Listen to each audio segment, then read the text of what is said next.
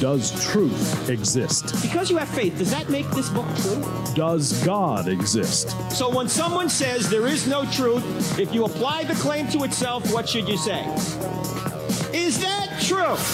They don't think Christianity's true. They're talked out of it. You know why they're talked out of it? Because they've never been talked into it. Cross-examining skeptical and atheistic views. Welcome to Cross-Examine with Dr. Frank Turek. The fastest way to become an atheist is to read the Bible. Yeah, you heard me right. That's a popular meme going around.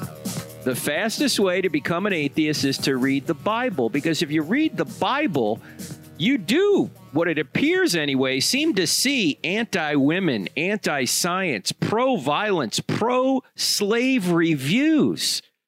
I mean, look, God could ban shrimp or ban slavery. He chooses shrimp? This is the kind of God we worship? Really? Well, how do we deal with issues like this? Do the atheists have a point? And by the way, where are they getting the moral standard in order to judge those things? But we'll save that for another program. Right now, I want to introduce to you a man I've known for several years, and he's from New Jersey, so he's really an excellent guy.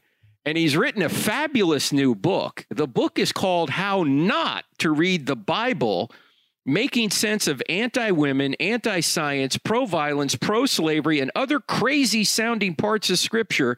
The man is Dan Kimball. Dan grew up in New Jersey, but he has been a pastor in Santa Cruz, California, the heart of the beast right there. It's a beautiful place, but it is very progressive in both its politics and its theology. But Dan has served there for many years. He's with Vintage Faith Church in Santa Cruz. He's also a faculty member at Western Seminary.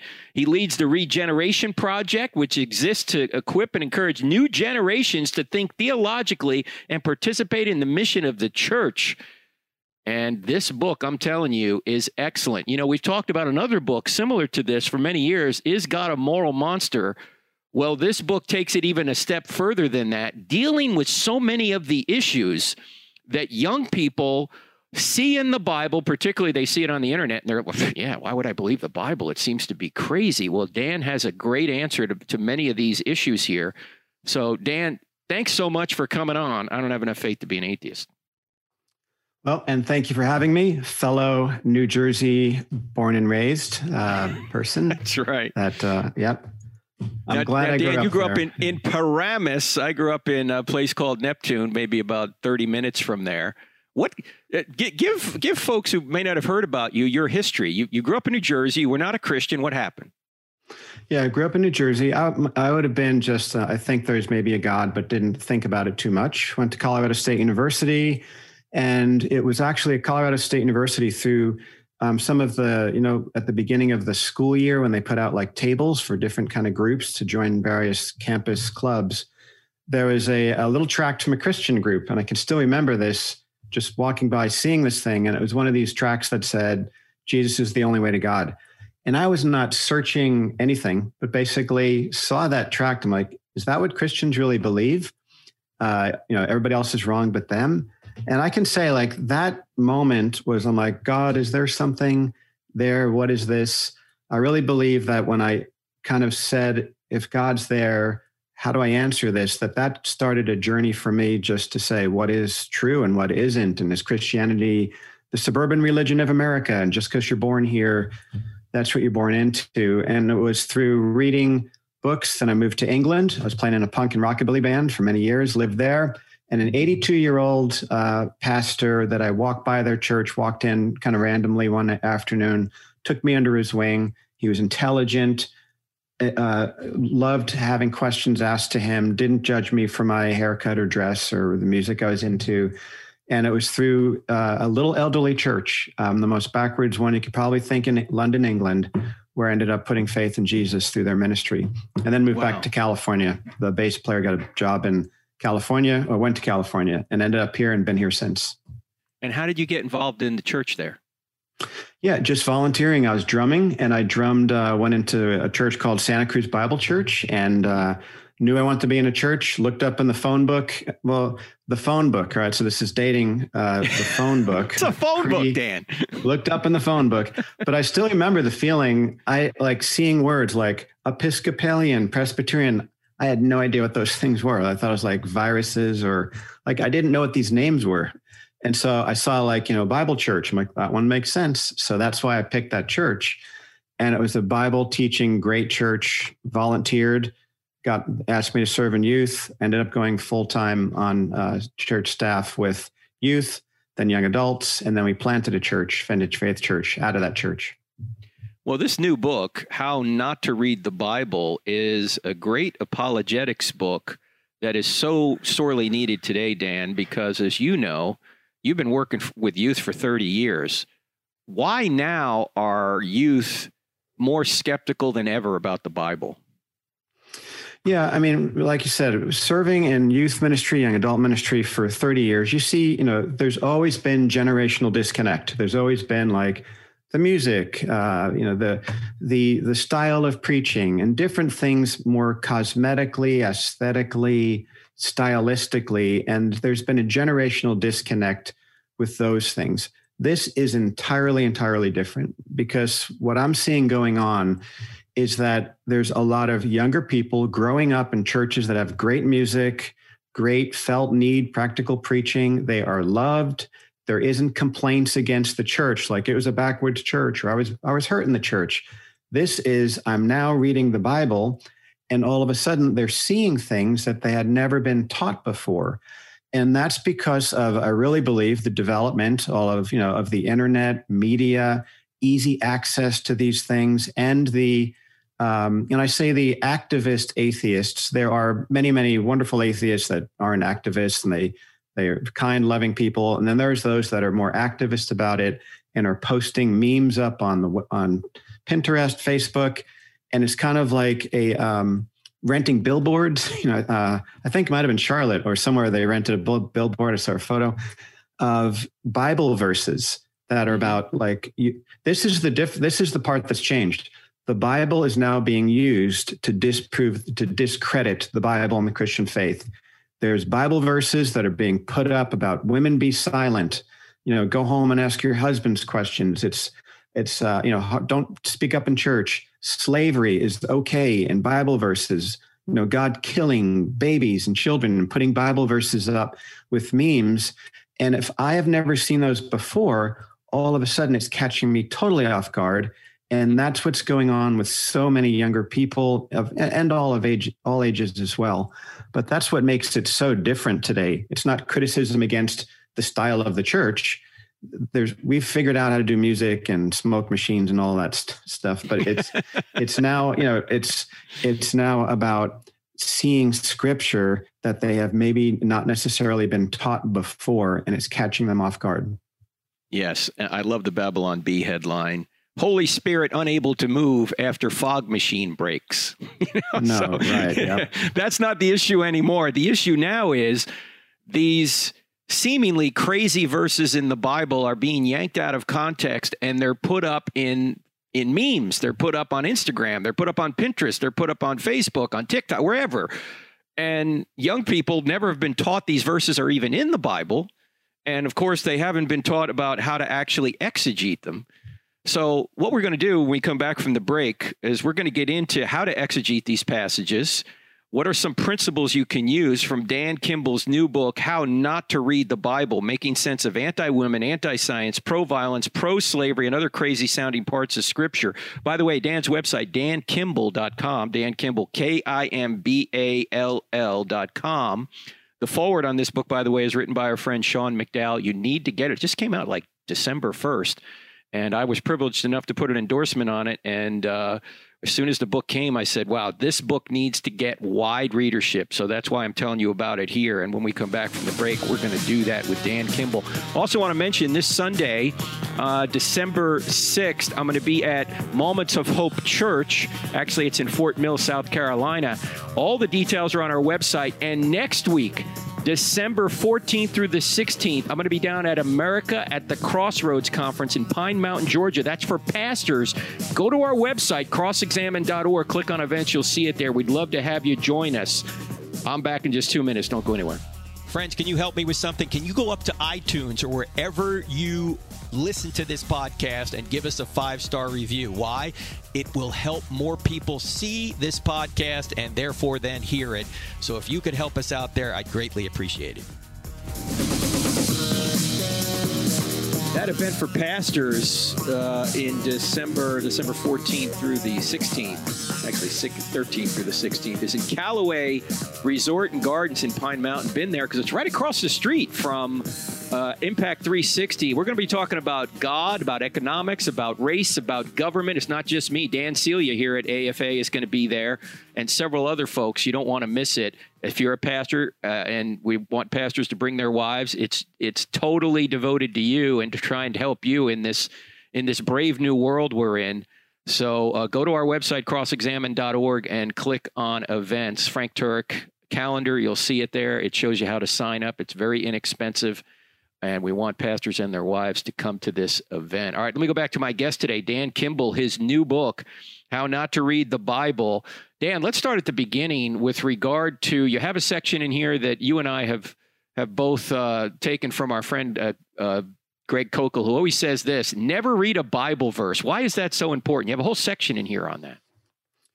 Yeah, I think underlying the whole situation, what's going on is both Christians and non-Christians not understanding what the heck the Bible is and basic Bible study methods. I mean, I think 90% of the problems would be solved if we understood what the Bible is and basic principles for Bible study methods. And one of them is the classic, Greg's saying, never read a Bible verse. Because it's so easy to see, a billboard or a meme that has a verse about, selling your daughter into slavery from Exodus and right. and an image. I've seen graphical images of like a dad putting his daughter into a van with that Bible verse underneath it saying God endorses that, or women be silent, and she's the Bible verse and her mouth is taped shut to say look what's happening, and you see the Bible verse. And how can that be true? It's what Greg says, and it's basic Bible hermeneutics study methods, is you always have to stop, never look at the single verse, always back out and look at what's the paragraph, what's the book it's in, where in the whole Bible storyline is it, who wrote it, who was it written to? And that will solve so many of the issues. That's why it's not like a scary, it's not this, oh my goodness, we didn't know these Bible verses were in there before, or it's just that we have not been, many people have not been taught how to study the Bible correctly. How are Christians guilty of this themselves, Dan, when it comes to just pulling verses out of context? Yeah, I think what we've had is, not all churches. There are some churches that have been very faithful and have been teaching through, how to study the Bible and all of that. I think the broad amount of churches, however, generally we focus on the good Bible verses, the positive things that are being taught, extracting truths from Scripture about how to apply to day-to-day life to help us with marriage, with, looking at money, looking at how to treat people, good principles from the Scriptures.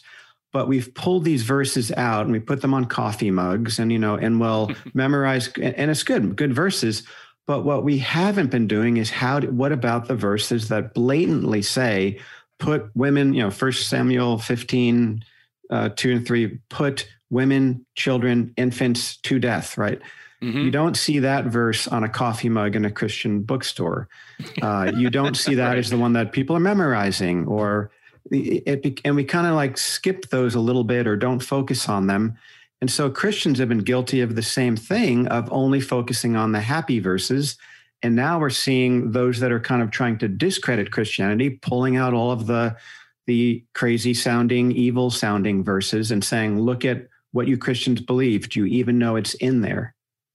Well, you do a wonderful job in the book, How Not to Read the Bible, on how to get the right context. So let's dive in on a few of these. Why don't we start with the slavery issue? We've covered this on this program before, but just say a couple of things about slavery. What about this verse that seems to say you can sell your daughter into slavery? Where does that come from, and what is the true context of that, Dan? Yeah, that's Exodus 21, verse 7. And what it talks about, again, all right, let's look at what we just talked about. Right, so I see a verse, and there's even a graphical image of that someone is mocking the Bible, saying, look, there's a dad putting his daughter into a van, getting money for her, like with a Bible verse. I see that, and it looks horrific and evil, and like, what is going on there? So if I'm only looking at that and saying, look, there's a Bible verse, I can walk away saying, I can't believe that's what God would say to do. What you don't do is then never read a Bible verse, recognize that the Bible was written for us, but not to us. That was a story. That's a John Walton from Wheaton saying. That is, there's a story going on. There's a context. What's happening in the ancient Near East world? Who was that written to? It was written to the Israelites that were leaving Egypt after 400 years of slavery, going to new land. And so then God was laying out instruction for a people in that culture. We're not in that culture, so we can't expect to understand it. But to answer the question, you then go into that culture, and that in all likelihood is dealing with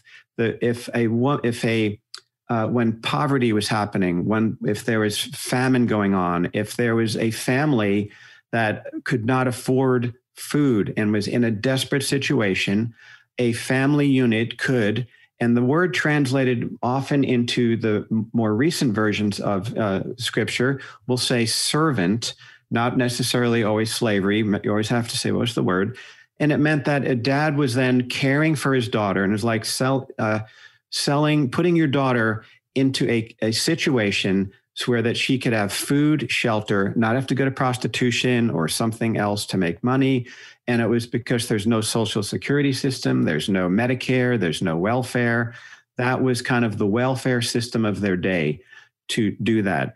And what you see God doing is actually giving instruction of how to make sure it was a caring situation, not a bad situation. And God, this is really, really important. And I know you talk about this all the time. God didn't start this stuff. This was part of the culture already. God was using pre-existing conditions and then helping guide them to a better way of doing it. So that is a totally misreading of just looking at a Bible verse and saying, look what's going on. It was actually a caring situation for a family member that we can't understand in our minds. But going back to that culture, it makes a lot more sense. And it was not like modern day slavery, kidnapping and putting someone against their will and all of that in there. Again, very quick answer to a very complex verse, but that's my response back. And you unpack it so well in the book, How Not to Read the Bible. You also point out that when we see the word slavery in the Bible, it doesn't mean the same kind of race-based slavery we had here in America. It was more indentured servitude, as you point out, Dan. And so that makes a lot more sense in the context you put it there. Without the context, we don't understand how this could mean something good when in fact it does. As you pointed out, you're actually caring for your daughter by giving her food, shelter, caring in another family. It wasn't selling her into some sort of forced servitude where she had no rights at all. How about the other passage that always comes up that you hear quite a bit, and you cover, there's a whole chapter on it, so we can't cover it into detail, but this idea about women be silent in the church. Women be silent in the church, that seems to be in, Paul seems to mention that in 1 Corinthians. He also mentions it in 1 Timothy. What is the situation there? Yeah. Okay. Well, again, a classic one. And you see this, in fact, in the book, it might have been North or South Carolina where this came out of. There was a news story about someone that put 1 Corinthians chapter 14, verse 34 and 35 on the back of their truck. And it was trying to say, like, read your Bible, you Christians, you are so anti-women and idiots for believing this stuff, because that verse says, I'm looking in my Bible right now, women should remain silent in the churches. They are not allowed to speak, but must be submission, as the law says. If they want to inquire about something, they should ask their husbands at home, for it is disgraceful for a woman to speak in the church. Now, I don't know the Bible much, and all of a sudden I see that on the verse, the Bible verse, and then the reference on a truck, on a billboard, on a meme. Then I have a graphic with a woman, with their mouth taped shut, or something worse that I've seen graphically. I'm like, that's in the Bible?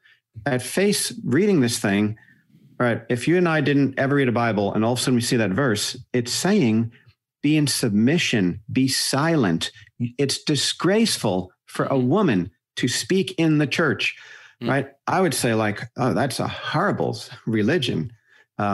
And then put a graphic to it. Oh my goodness, I'm getting out. That's wicked. So what do? That is a scripture. So what happens is then you have to say, what's going on there? One, who wrote it? Paul. Who was it written to? A specific church, right? It's a specific church in a specific time period, in a specific situation. Paul, 3 chapters earlier, Paul encouraging women to actually prophesy and pray in the church gathering. So he couldn't have mean total silence. So when you start looking into it, there's several different options, and I do write about them, and I know you write about them and talk about them, of saying this is not saying women just be quiet and can't talk and only can go home. There's cultural things that could have been, where the cultural setting of a woman in that time period, in a Greek or Roman context in the city of Corinth, it would have been inappropriate in any situation to just be blurting things out. Paul was using customs and how they were trained to learn at that period. And unless you understand the culture, you're seeing it as something totally rude. And the same author, Paul, in Galatians says, women and men are equal before God's sight. You don't see this, again, I can talk so much on this, and because it's taking verses, twisting their meaning through easy, clever memes and graphics, and then it disrupts people's confidence in Scripture.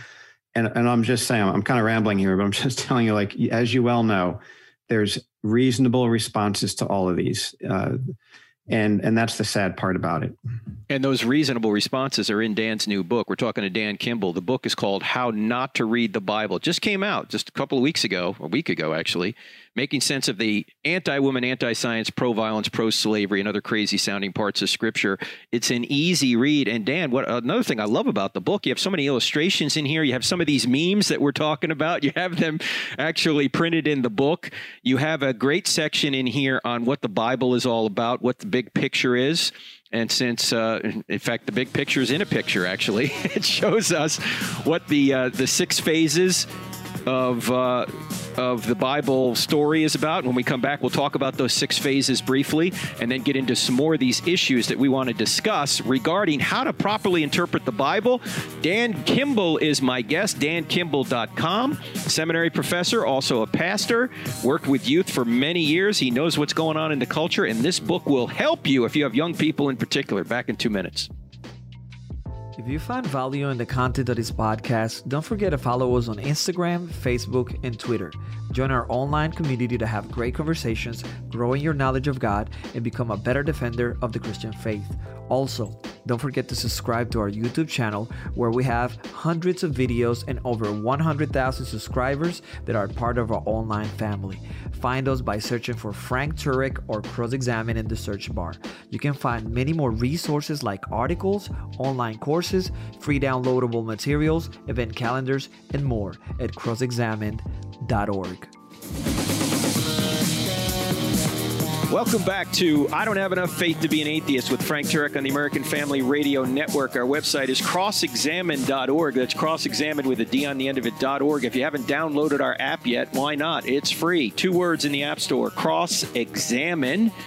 We've got well over 200,000 people have downloaded that app. They're finding it helpful. It has a quick answer section on there that can get you answers to some of these problems we're even talking about today. Today, my guest is Dan Kimball, who has written really a wonderful new book that anyone can read and understand. It's called How Not to Read the Bible, Making Sense of Anti-Women, Anti-Science, Pro-Violence, Pro-Slavery, and other crazy-sounding parts of Scripture. Dan is a seminary professor at Western Seminary. He's also pastor out at Vintage Faith Church in Santa Cruz, California, and he's done some wonderful work here. Now, Dan, so much of understanding anything is understanding the big picture. In order to understand the details, as you point out, you have to understand the big picture. What is the big picture of the Bible? You have like a six-phase way of looking at the Bible, or a six-act way. Can you kind of tell us what the big picture is? Yeah, I mean, it's the Bible is, it's, when I'm saying a story, I'm not talking about a fictional story or a Lord of the Rings story. But it definitely is a unified story that all points to Jesus. And whenever you're opening the Bible, I mean, this is so, I mean, I can't over stress this as a source of why this is such a problem today, is when you open up the scriptures, you're opening up, every page you're opening up, it's a library of books, different genres. You have to say, like, when you walk into a library and you pull a book off the history shelf, you're not going to interpret it like you would, a law book or a poem. So again, these are basic Bible study methods, but under all of these books are in a grand story. And when scholars look at the grand story, and, I didn't make this up, this is kind of, you can see it almost like in 6 acts, ACTS, like acts, almost like a play in many ways, but it's a beautiful story that God has laid out to tell us about who he is, how he created us, our purpose, the future. And the 6 acts are really important because when you open up the Bible, you're being in one of those acts, you're part of that story. So if you're reading, say, the first act is God creates, and he's dwelling with people in the Garden of Eden, and his presence is with them. Then humans rebel, and there's a fall away from God, and also a loss of his intimate presence.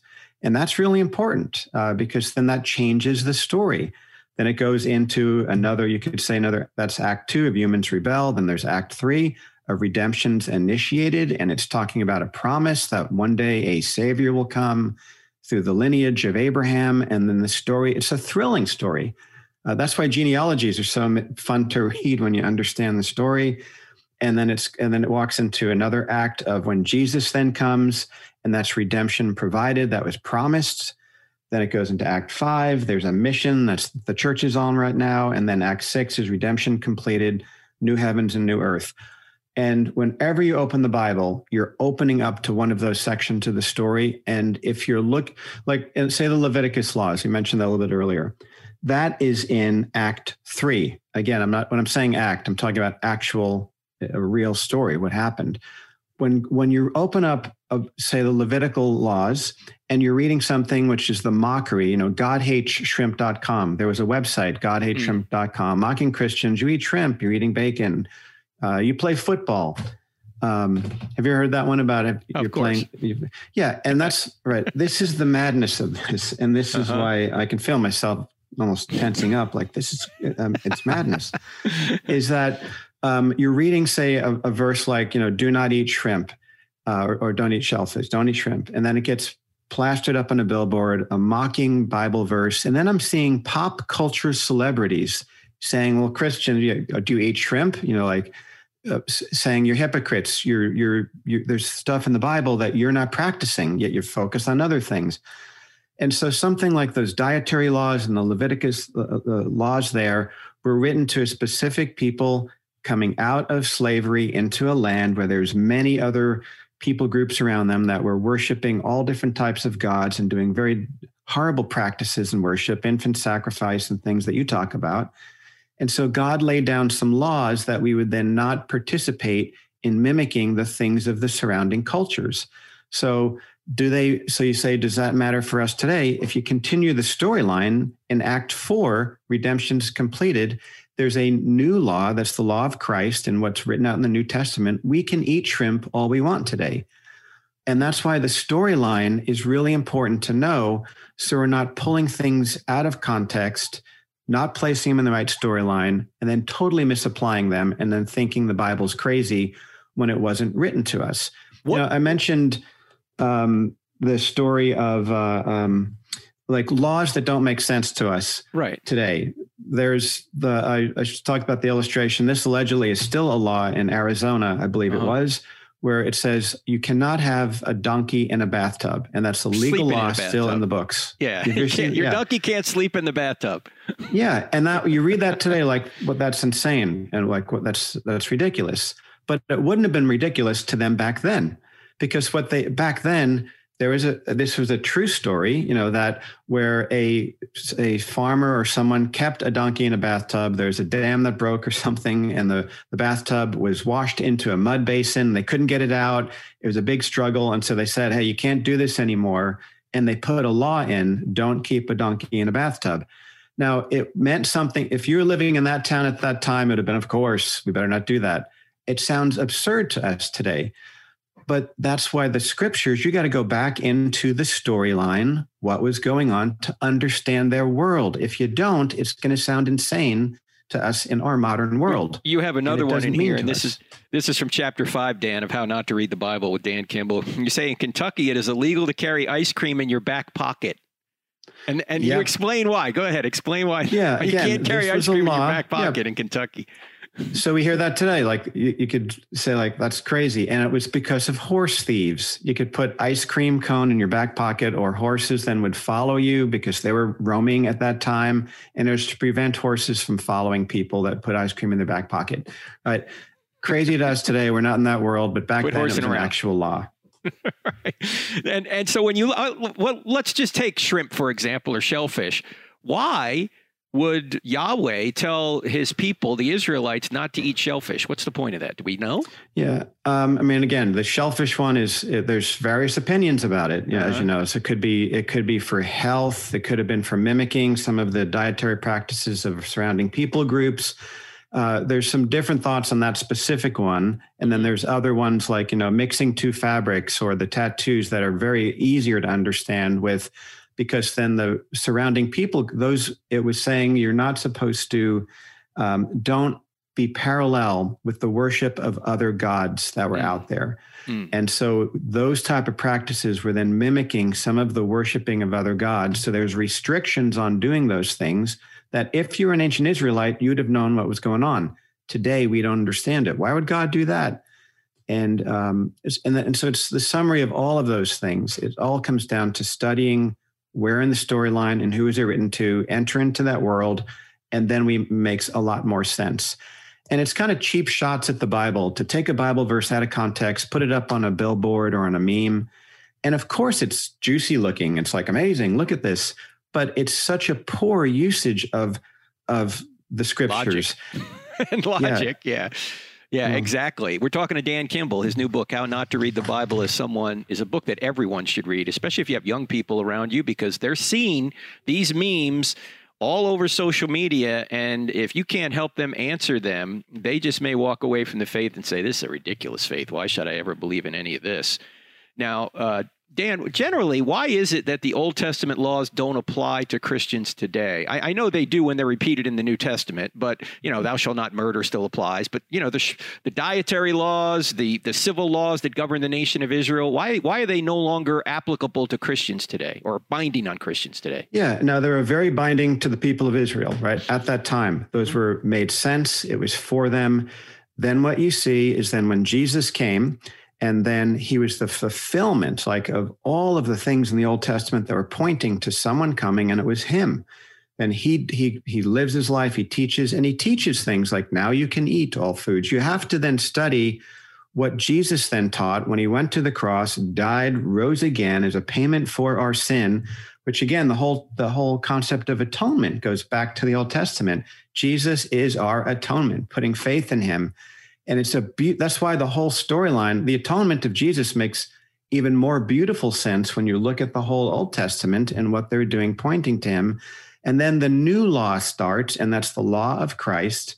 That is through him and how we have life and his teachings. And then you study the New Testament when Jesus takes the law, and he doesn't say, just don't murder physically. He starts talking about murdering people in your heart. And the moral and the ethics of most of the moral, the sexual ethics, all of those type of things, they continue in the New Testament. You see a continuation and even a sharpening of those moral laws generally, and you don't see the dietary laws anymore or the civil laws that were laws instituted to the people of Israel. Those are no longer for us today, but clearly then you can see what is for us today and what the New Testament teaches. And it's a beautiful thing, and that's why it's easy to see this when you simply know the storyline. But this is what's madness. This is why I keep saying this is madness. Like, the classic West Wing little clip about the Bible. Right. If you type in YouTube West Wing Bible, you'll see this. 20 years ago, this program was on TV. For those of you, it was a TV program 10 years ago or something like probably that. 20 now. Yeah, it's still popular. Watching the repeats of it, but it was a Globe award-winning TV show, and they have the one classic episode where the president walks in, Martin Sheen, and then he's kind of like quoting Bible verses to a Christian radio show host, and then she doesn't know how to answer, and he talks about selling your daughter into slavery and don't touch the skin of a dead pig, right? Mm-hmm. And then he's like, and then he mocks her and he says, so that means we can't play football because of the pig skin. Right. Now think of this. This made it through the script writers. This made it through the actors and actresses, like talking it all through. Then they filmed it.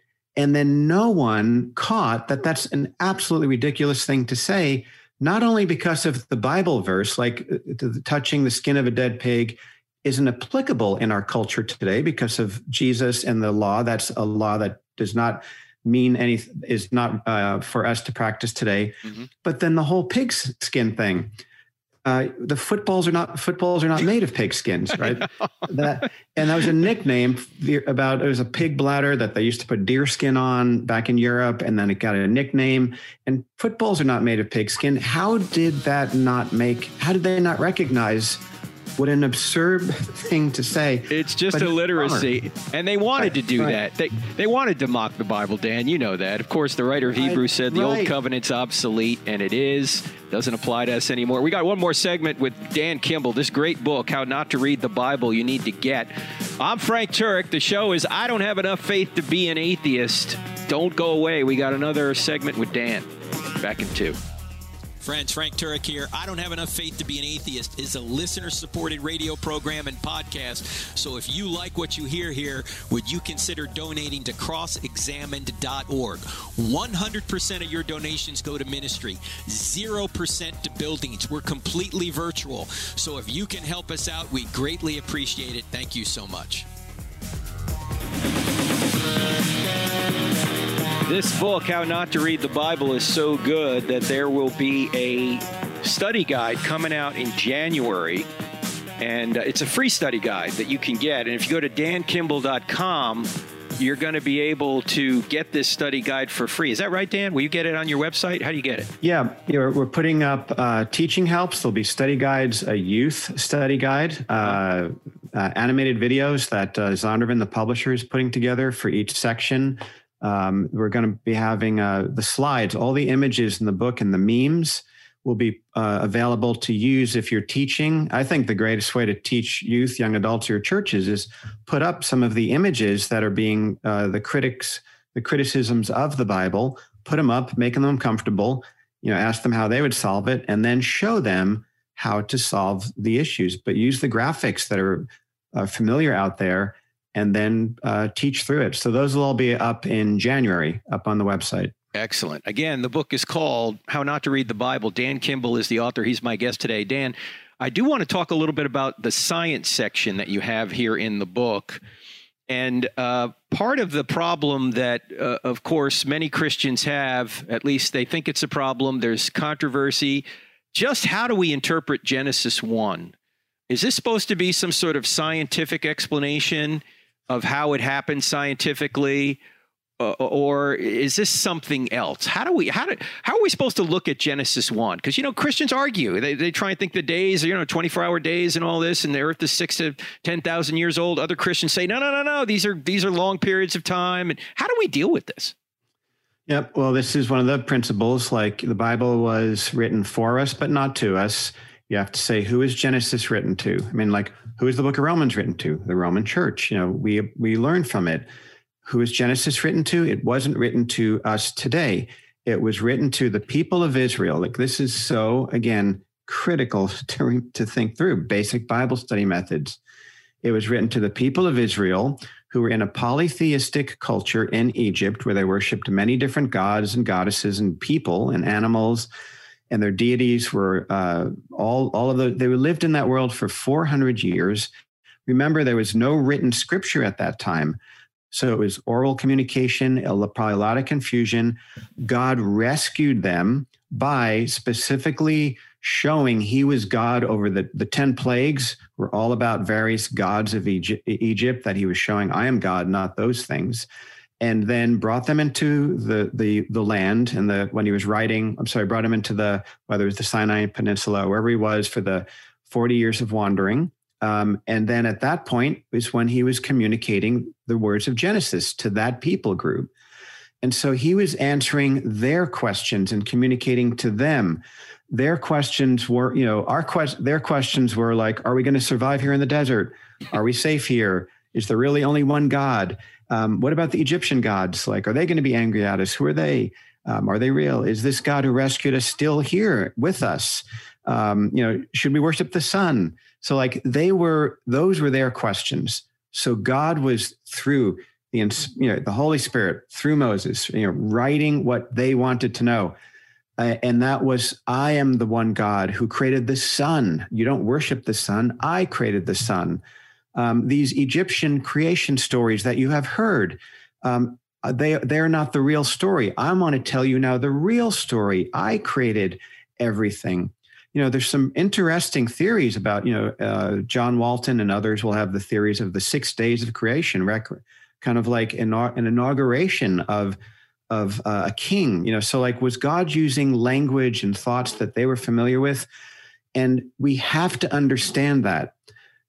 The questions for us today, like we want to know questions like, how old's the earth? 6,000 years, 6 billion years? What about the fossil records? What about amino acids? Like all of these different things. Were there dinosaurs on the ark? Those were not the questions of the people of Israel. And if we try to solve that, we're going to get caught in so many side arguments that miss the point of what God was trying to communicate to the ancient Israelites. In fact, you write this on page 173. You say there were several Egyptian creation stories, but the basic storylines are similar, that before creation, there was nothing but a dark, watery abyss of chaos. Out of these waters arose one of the Egyptian gods who separated the water from the land. Now, one of the big differences that you point out here, Dan, is that in this situation, in the Egyptian creation story, the so-called Egyptian gods are part of creation. They're not over creation like the Christian God is. The Christian God is outside the universe and creates the universe. The Egyptian God is somehow in the universe already, and he's the one that's separating the water and the land. And so it seems to me that this, as you say in the book, this seems to be more like a polemic. You don't use that word polemic, but you're basically saying that these people that just escaped Egypt, 400 years of slavery, they want to be taught really who created the universe and who is the true God. And it seems like Moses is using the stories they may have heard in Egypt to point out that, no, he's the true creator. Yeah, absolutely. I mean, you said it beautifully just then. I mean, that was their worldview. And so God was using their worldview and then to communicate, he is the one personal, intimate God who is with them. And the people weren't slaves to this God, like with the Egyptian gods and all of that. So he was showing, like, you've heard these stories. Let me tell you the real true story of the real true God. And he can use elements of certain things. It's the same thing. What we do have to understand when looking at the Bible is God can use symbolism and things that aren't, like, say, the word heart. Like back in that time with the Egyptians and the ancient Israelites, they actually would have thought that the heart is where would be our brain today. So like when they're using the word heart and they're saying God wasn't then misleading people when he's like, your heart will lead you. because they didn't know that the brain was the brain. So God didn't say there's something called the brain. He used what they were familiar with saying, using the heart. So we have to understand that it's like he's teaching children certain things and using language and images that they would understand in their world at that time. And again, that's why all of this is so solvable if we just put basic Bible study methods into place. Now, the Bible does get it right, ladies and gentlemen, on the big issue. The big issue, of course, is that God created the universe. He's outside the universe. He created the universe. He created space, time, and matter. How this is described, though, is described in a way that would make sense to people that lived 3,500 years ago and had just left the slavery situation in Egypt. And that's what Dan says in this book, a great book, How Not to Read the Bible. Dan Kimball is my guest. Again, dankimball.com if you want to go further. Now, Dan, before the show wraps up, we do need to talk about how important it is to provide answers to young people, whether you're a parent or a grandparent or a young person yourself. Explain why that is. Yeah, now I've worked, like I said, I've been in ministry with people long enough and see cycles of questions and different things. And I think a lot of times church leaders, parents, grandparents, they're more concerned, like, are my kids going to, enjoy being in the church and enjoying youth group and is having a connect culturally. But what's going on now is then, there's a university student that I talked to who he started reading Exodus, right? Great. You're reading Exodus in your campus study. And then he starts reading God. He never thought of the Passover before. And he said, God's killing children here with the firstborn of the Egyptians. And it confused him. He started reading about slavery, all of this stuff. He goes to his youth pastor. First he went to his parents, and his parents didn't know how to answer. Now, it wasn't their fault. Their church never, well, maybe it was, their church never trained them. Right. They weren't prepared. But what he said was seeing his parents kind of go blank about it. Like, is that in there? And that really affected and undermined his, well, maybe they don't really know what they believe. Then he went to his youth pastor and other leaders, and he said they were giving answers like, well, in heaven, we might know the answer. And he said intellectually, he could not say like, okay, I guess I'll just believe it anyway. And he said that undermined his confidence. And then he did an online search and he found a website, evilbible.com. It's still up. I looked at it. And then he said he was overwhelmed with what he found there, because then they're listing all of this. And my high encouragement to parents is you don't have to be an expert in all of these different things. You just simply have to be earlier on raising up the contemporary criticism of the Bible and having your children and your youth be aware of these things so that when they do hear them, and all the many others that I don't even talk about in this book, there's hundreds of others, to just say like, oh, don't be surprised. There's plenty of stuff like there. Let's show you how you can make sense of it. I plead with youth pastors and senior pastors, please talk about this stuff, because it is what's surfacing up now. And it's just so sad to see the undermining of faith, and all the deconstruction stories are now, there's usually something behind it, maybe reasons in their personal lives or situations going on, but a lot of them are now saying these kind of Bible verses and blaming the Bible. And I can't believe this anymore. And the sad part is that's not true. There are reasonable responses to these. And I plead with parents and grandparents and youth pastors and senior pastors, please be teaching this stuff earlier on. It's critical, and don't ignore this stuff today. And the ironic thing is, in order to criticize the Bible, they have to steal from God to argue against him. They have to steal a moral standard to say that the God of the Bible is evil. Where are they getting this standard from? And so this book, Dan, is so good that I just can't say enough good things about it. It's How Not to Read the Bible, Making Sense of Anti-Woman, Anti-Science, Pro-Violence, Pro-Slavery, and Other Crazy Sounding Parts of Scripture. Dan Kimball is the author. He's been my guest today. The foreword's by Sean McDowell. It's endorsed by just about everybody for good reason. So, Dan, thanks for putting this together, and remind people where they can learn more about this and more about you. Yeah, dankimball.com. You spelled my last name, Kimball. And it's kind of like I post up there, but there's a book page that we'll be putting up all the resources on next month. Right after Christmas, we'll be putting them all up for free. And I've even offered, like, if anybody can't afford the book, tell me, I'll send you one. Like, I don't want that to be ever a barrier. I want people to have confidence in the scriptures. If you benefit from this podcast, help others find it. Just go to iTunes or any other podcast service you might be using to listen and leave us a 5-star rating on the I Don't Have Enough Faith to Be an Atheist podcast with Dr. Frank Turek. It will take you less than 5 seconds. You can also help a lot by leaving us a positive review for others to see. This podcast is available on iTunes, Spotify, Google Play, Stitcher, TuneIn, and many other audio content delivery apps. Thank you and God bless.